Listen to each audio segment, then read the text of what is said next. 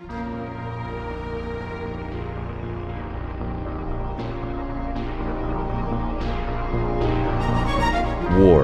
by J.C. McCrae.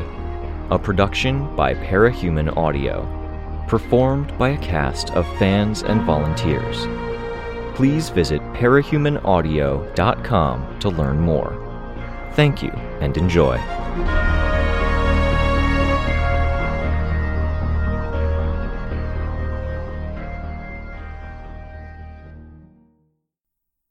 Arc 18, Radiation, Chapter 10.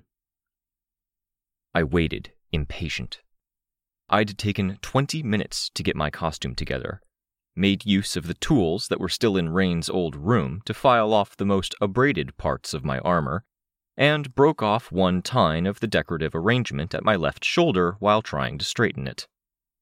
Hair brushed and fixed up, costume brushed with an animal grooming brush to get the grit out. The phone remained silent. Rain sat in the living room, off to the side of the front hall, curled up in a chair, his head bent. With his mask, it wasn't possible to read his expression, but I was assuming his eyes were closed.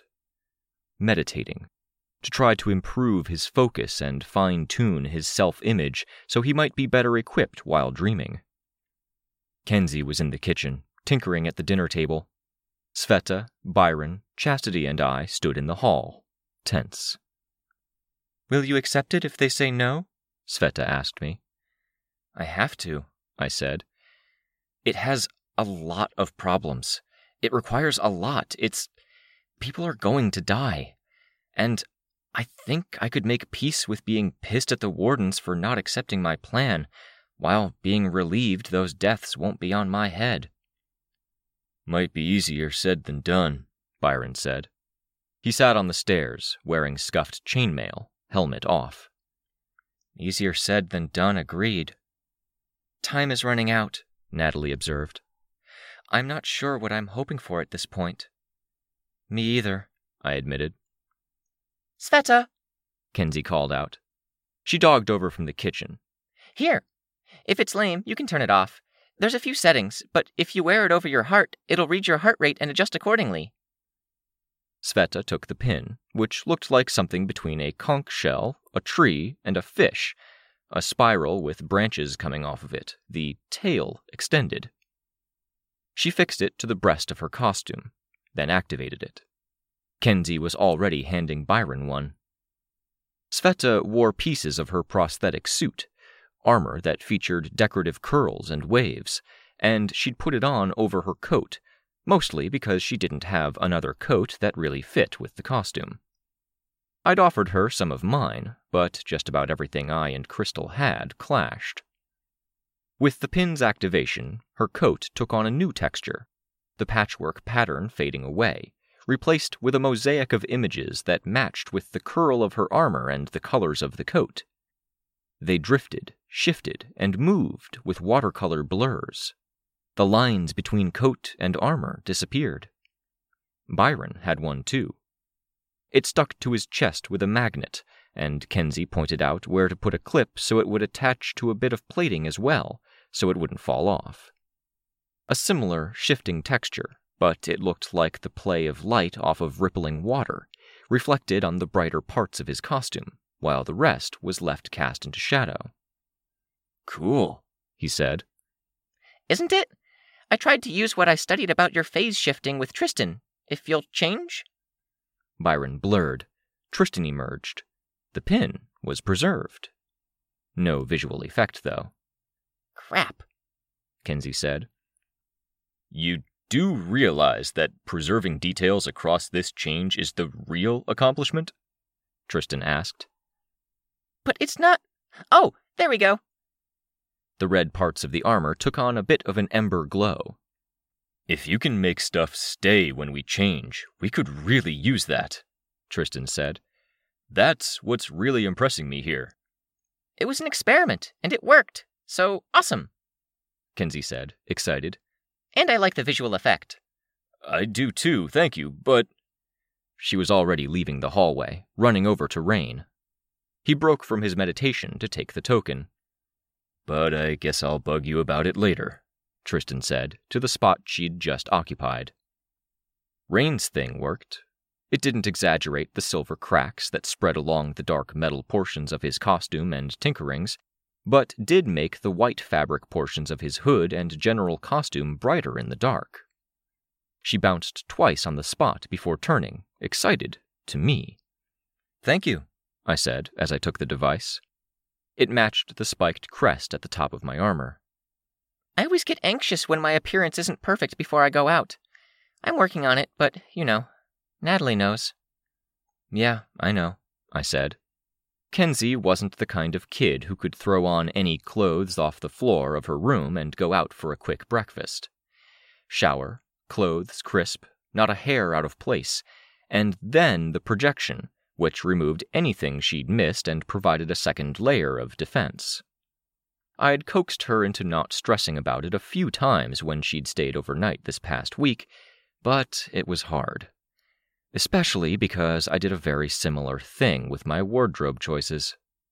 I didn't insist on having my shirts ironed or fuss about a single stray thread, but I did go to darker places than Kenzie did when I got too self-conscious.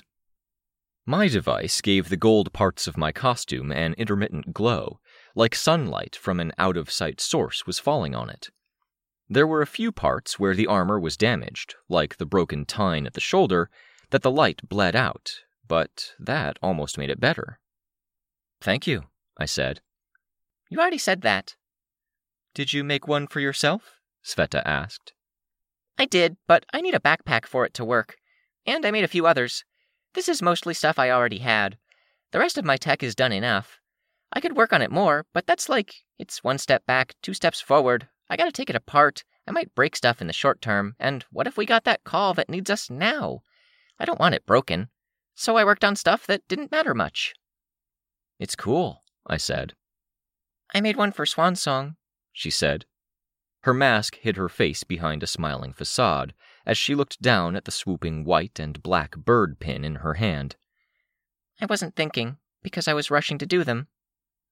"I'm sorry, Kens," I said, reaching for her shoulder to give it a rub. It was hard when I couldn't hug her. "Do you think Damsel would want it?" she asked. I glanced at the others and saw Byron grimace momentarily. "She would love it. Black smoke?" "Yep." "I think she would love it, but she's scared right now. Scared of anything relating her to Swansong especially, so she wouldn't accept it. She'd probably be mean about it, but I don't think she'd mean it." "Oh, yeah." "Give it to Natalie?" I suggested. "No, I made one for Natalie already," Kenzie said.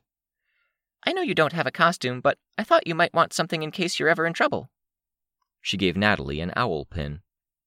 "I wasn't sure if you liked owls, but I tried a book, and it's hard to make a book look like I wasn't super lazy about it." "I like owls," Natalie said. "Thank you. What does it do?" "Blurs your outline some, with one setting. With the other, it burns out the battery for a really bright, really long flash.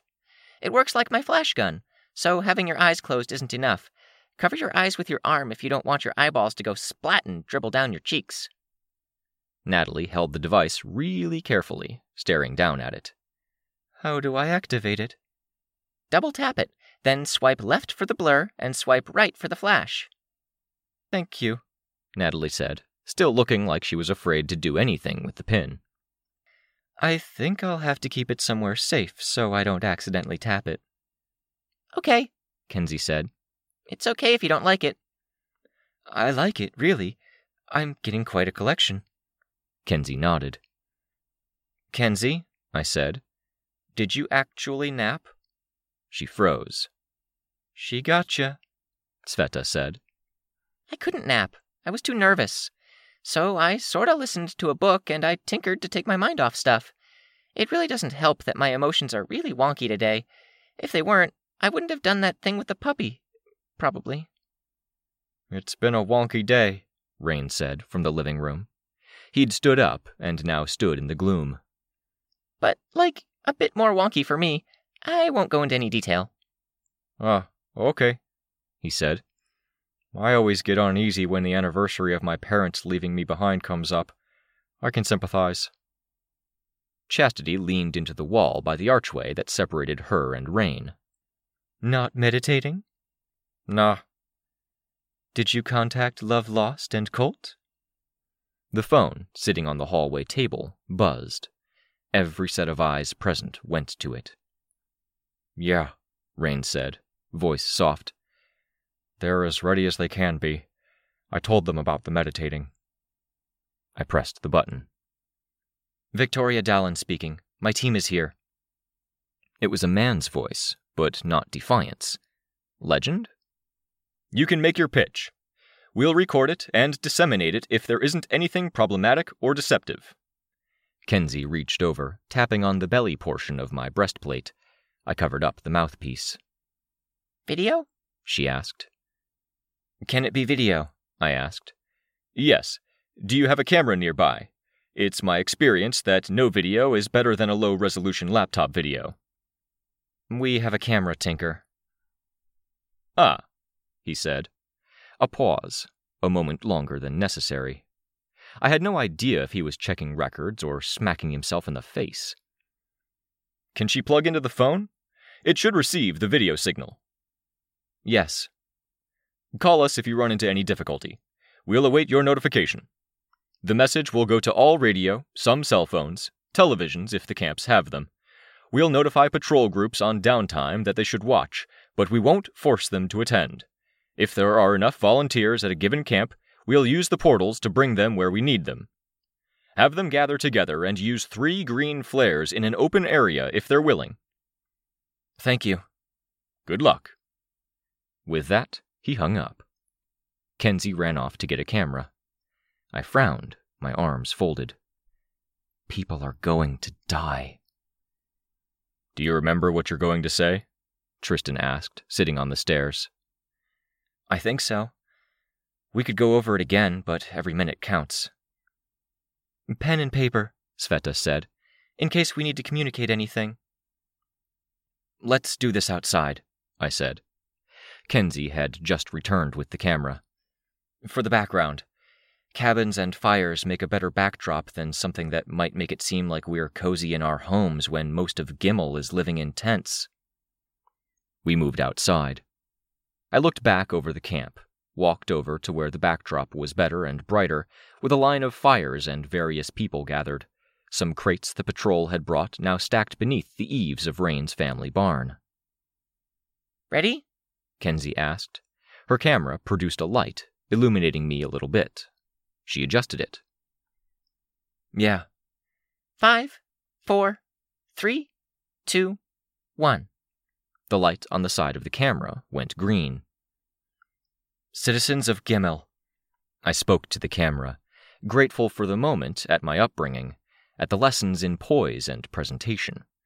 Now, I just had to get the words right. Start simple. Expand into the details as you go. Assume they know nothing. Some of you have seen the video where a cape was cornered and had a second trigger event. Unfortunately, this event was what we've taken to calling a broken trigger, stealing away her humanity and setting off a cascading series of events. Now, nearly a dozen monsters stand over our city. We're calling them Titans. This is why you were evacuated. I'm reaching out to you with the permission and help of the wardens from one of the defensive camps at the edge of the disaster site. We've been fighting in shifts for half the day, and my group is about to rejoin the fight. We're taking the fight to the heart of the Titans, while others fight to keep them pinned down. For this, we're requesting your help. Able and ready volunteers who can follow instructions, handle themselves in a crisis, especially those who have experience in combat. If you heard that and you thought you could be one of those volunteers, we need you. Pause for effect, but don't let your vision waver. We have not been able to permanently stop any of them yet, but we have gathered information, and we now intend to use that information to take the fight to the place where they get their power. If we cut them off at the source of powers, a source that was revealed when they emerged, we might be able to leave them powerless or weak. They are few, and we, Cape and human, are many. Deep breath. This next part needed gravity. It deserved respect. The plan is that Capes fight the Titans to keep them pinned down, while other Capes escort the volunteer army into the cracks in reality. You would be using tools and explosives to damage their infrastructure. I won't lie to you about this. Capes are dying in every single encounter we have with them. Volunteers will die in this effort. But if we do nothing, if nobody volunteers, and if this works, then more people from Gimel are likely to die, including those too young and infirm to fight. We need numbers to do enough damage, and we need those numbers to be able, determined, and focused for the task. Less of a pause now, but making sure I wasn't rushing. Pacing mattered. Emergency kits at each evacuated settlement have flares in multiple colors. If you're willing, hug the people you care about. Leave now. Gather with other nearby volunteers. Use 3 green flares to signal us. We'll bring you to us. Dress to be warm in this weather and to be mobile. Thank you to those who choose to fight alongside us. To the rest of you, be safe and wish us luck. The green light at the side of the camera went out. Kenzie lowered it. We were too far away from the main camp to hear the buzz of conversation or their activities. There was only a whistle of wind and a snowfall of hard pellets no bigger than a poppy seed. Quiet, dark, and still. Good, Tristan said. It was so fucking dark at night, without the illumination of the city. My heart pounded from the adrenaline of the speech. I very nearly jumped out of my skin when the portal appeared, with a shrieking rip of a sound, and a flare of illumination around the edges, where darkness hid an edge of reality and produced a slice of bright light. "Hey, look out," Chastity said. "That pin you meant for Swansong?" "You want it? I have pins for the Heartbroken that would fit you guys. They're on the kitchen table." "Give it to me. I'll make sure Damsel takes it. I'll take mine, too." Kenzie handed over the pin. I approached Rain, took his hand in a handshake, hand on his shoulder. "Good luck in there." "I think I'd rather you had the luck," he told me, "given what's on the line." I gave his hand a squeeze, then let him go, flying over to where my gun had been parked near the house. The patrol guys were at the stable, guarding it, and stood from their seats as I flew in closer. "You're going?" Jester asked. I floated over to the gun and lifted it, finding the handholds, making sure my force field was cooperating before lifting it up. "It's time. Gilpatrick just got called.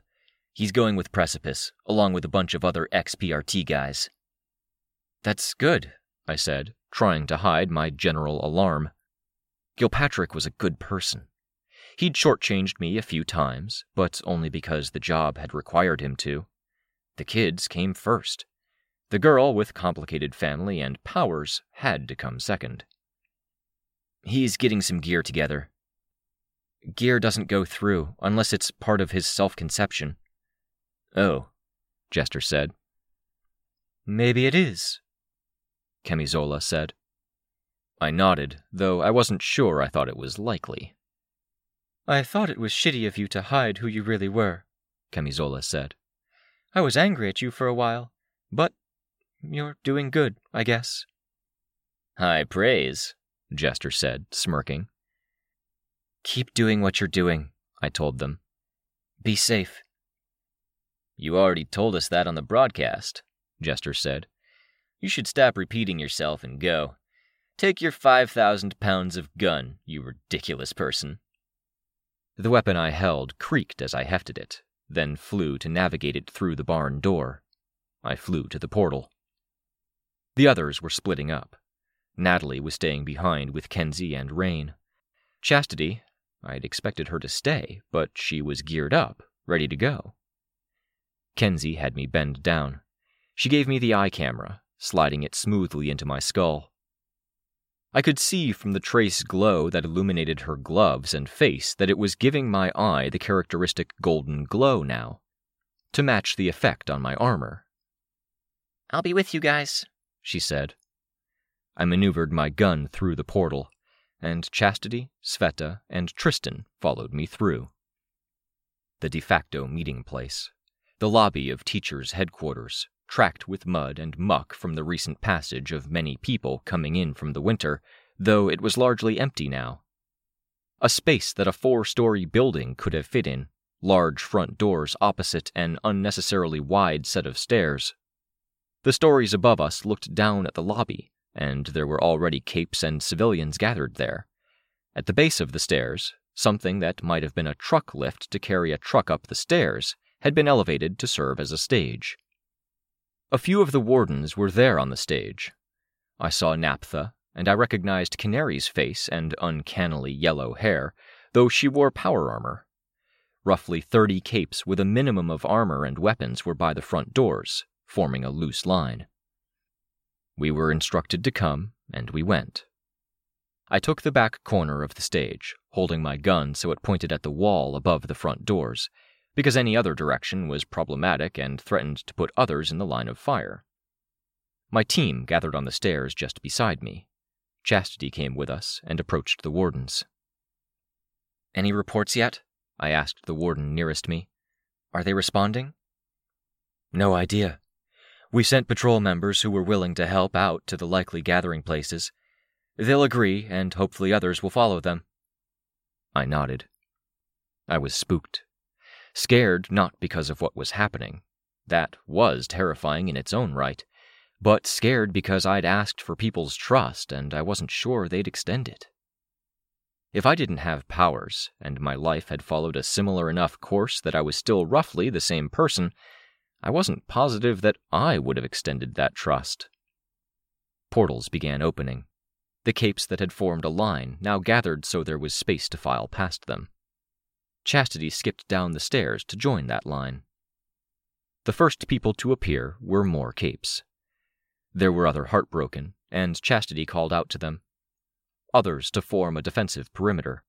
Guards and guides for those coming through. Some of the capes who filed through were directed to the sides. Different role? "What are they up to?" I asked the warden.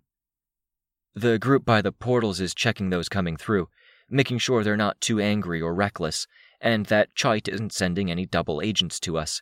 There were some in the evacuation camps already." "Fuck," I said under my breath. "That group is the one that's going to help us get down there with this many people," he said, indicating the group to the side. The patrol, as suggested by the warden, followed after capes, leading the way so the civilians in those camps didn't have to be the people making the first steps. And then the civilians. With 10 portals open, each wide enough for people to pass through in pairs at a time, there were easily dozens. I could ballpark it. 12, 24, 35, or 36. A classroom, but not an army. 50? A cape near the portals reached out to grab someone by the arm. Another cape joined them, and they steered the person away from the main group. The small disturbance didn't seem to stem the flow of newcomers. 100? Some more patrol groups. More people, in steadier numbers this time. People that looked scared. People that looked agitated. Some who looked awed by this place we were now in, and how far that staircase in front of them seemed to extend up. If they only knew the building's true scale. It was weird and complicated to see people I might have said were too young. Teenagers. Strange and uneasy to see people who wore shirts beneath unzipped coats that had capes and cape logos depicted on them. There were people who looked like they were despairing before we'd even fought this battle. A far cry from Natalie and the patrol, who seemed so collected in the face of this, and there were those who looked too hopeful, too proud to be here, like they hadn't realized the risk, or they'd heard people would die and couldn't believe those people might include them.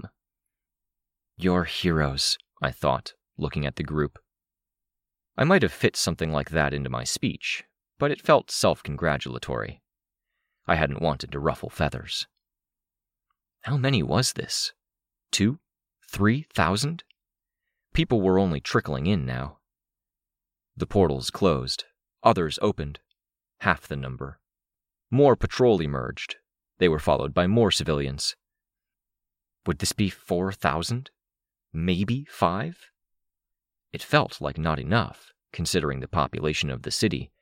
It felt like a lot, considering what we were up against. I'd asked them to put their lives on the line with no notice. I pulled my much-abused phone out from the pocket beneath my armor. That fucking crack from Eric smashing it into the table. I typed one-handed, phone at my side. I want to remember their faces. Can you save them? These people are stepping up, and that shouldn't be forgotten. I didn't even send the message, and Kenzie's eye camera let me see the response. Gold text that appeared outside my normal field of vision. Will do. I made sure I scanned the crowd, searching every face there. A screen descended behind the stage. Naphtha stepped forward.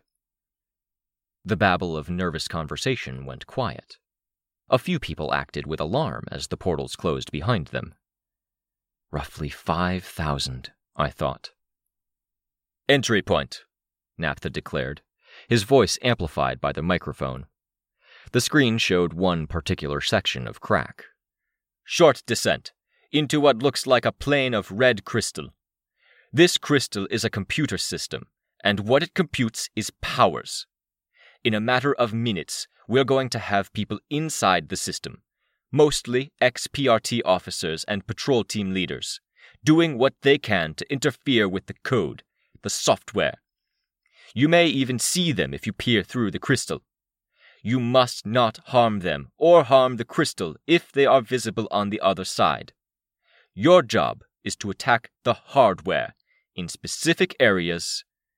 The briefing went on. Portals opened, but not because the speech was over. People were handing out equipment. Pickaxes. A team with capes and warden staff was handing out parcels as well. Explosive charges not unlike the one Imp had gathered, presumably going to people who were able and ready to handle them. The message from Kenzie flashed across my vision. Rain sleeps. What felt like 5 minutes, but was probably closer to 30 seconds passed. We should be backing him up. Thank you, Naphtha said. When the portals open, we're going to need you to move swiftly. The Titans won't be close, but they may be aware, and they'll be swift to arrive. Some of the ones I noted in particular. Titan Oberon's cell is swift-moving in particular.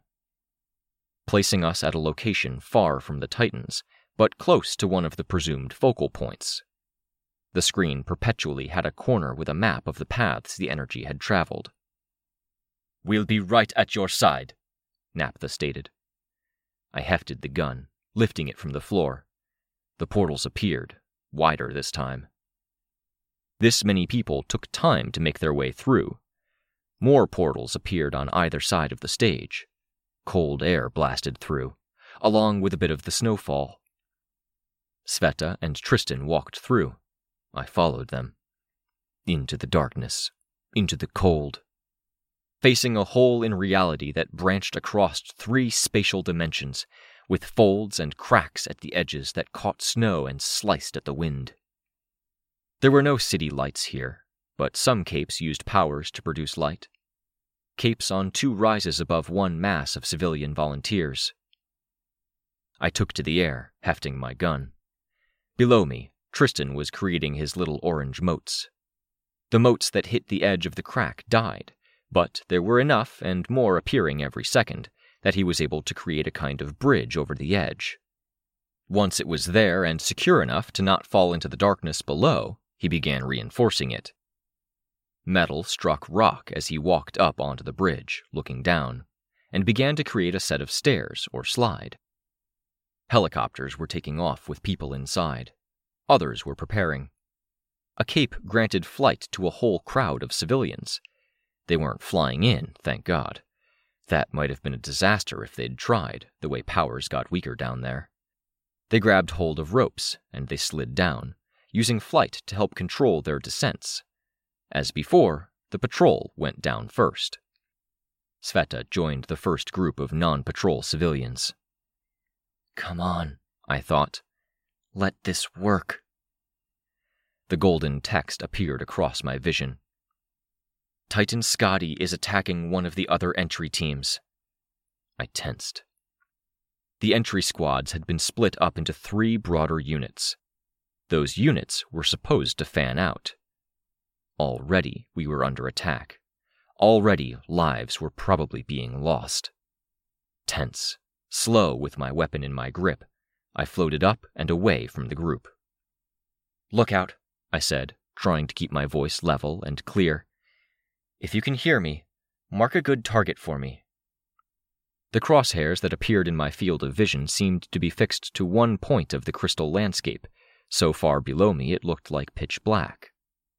I brought the cannon around, aiming for the spot. More notifications popped up, telling me I was off target. I adjusted appropriately, centering on the spot. Already dark, the sky seemed to darken a shade. I felt a shift in air pressure, like it was all a bit harder to fly in, or I was being pushed down. I twisted around, putting the gun below me, and I dropped my weapon. Titan Scotty, visible only by the glowing metal at the edge of each major panel of armor, was above me. I met her, flying to her, crashing into her with force field and everything else. I felt armor crack beneath the impact, transmitted by an awareness of physicality that wasn't touch. Then she was gone. Below me, swinging. I flew down, diving, letting my force field come back as I seized the gun by barrel first to pull it out of the way of a swinging axe arm. She hit my force field instead. I didn't have the handholds necessary for my weapon. Already hard to make out in the gloom, Scotty was drowned in darkness. That darkness became fire, illuminating everything from water to nearby buildings. Fallen ones that had tipped over when the crack in reality had spread, and ones that had managed to stay standing. Naphtha repeated the assault. Scotty became a silhouette in yellow fire.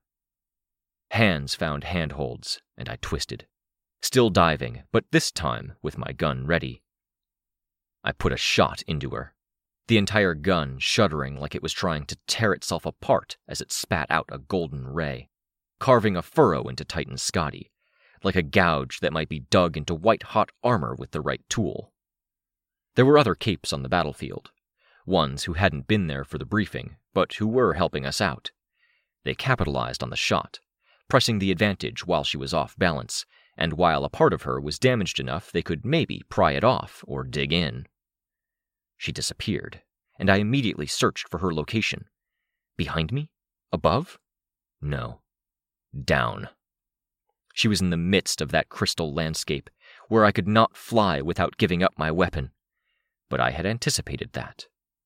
From high above, I aimed at her and placed another shot, getting her attention, bringing her close.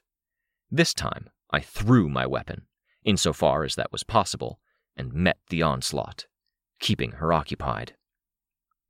I let her hit me, and used the momentum from that to meet my gun where it was still falling through the air. I found the handholds and stopped it from falling. Gold text began to appear when I really needed to focus. I kept track of my force field, gauged what I could get away with, and kept my gun out of her way. Every second I could do this was a second people were getting down there, spreading out, looking for certain markers and target points. Other capes joined in with my fight against Titan Scotty, and I took the moment to breathe and to read the text. Nemean and Ophion incoming. The Nemean Titan. Victor. I wasn't even sure what to do about that. If I had one Titan dogging me like this and another who could knock me out and steal my capabilities if he got close enough, it wouldn't be possible to mount a defense. Except they weren't allied. We had to keep them separated. And then Ophion? Mr. Bao, the biomanipulator, with thousands of people at his mercy. We'll manage, I huffed. watching the capes keep Scotty occupied. Because we've left ourselves no choice to the contrary. Belay that, Kenzie communicated. Titan stuff is getting crazy. Multiple Titans mobilized. Stranger Titan is closest to you.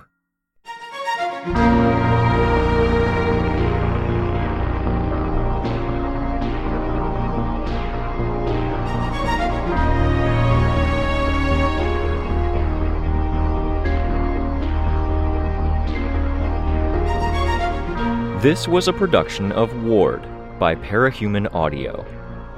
Ward and the Parahuman stories are written and owned by J.C. McCrae. You can find the original text and support the author at parahumans.net. For more of the Ward audiobook, as well as other community works, please visit parahumanaudio.com. Music for this chapter was by Evan Witt. Find out more at wittynotes.com. Editing by Samurai Buko. Narration by Robert Rain Ramsey. Find more of their work at our website. Thank you for listening.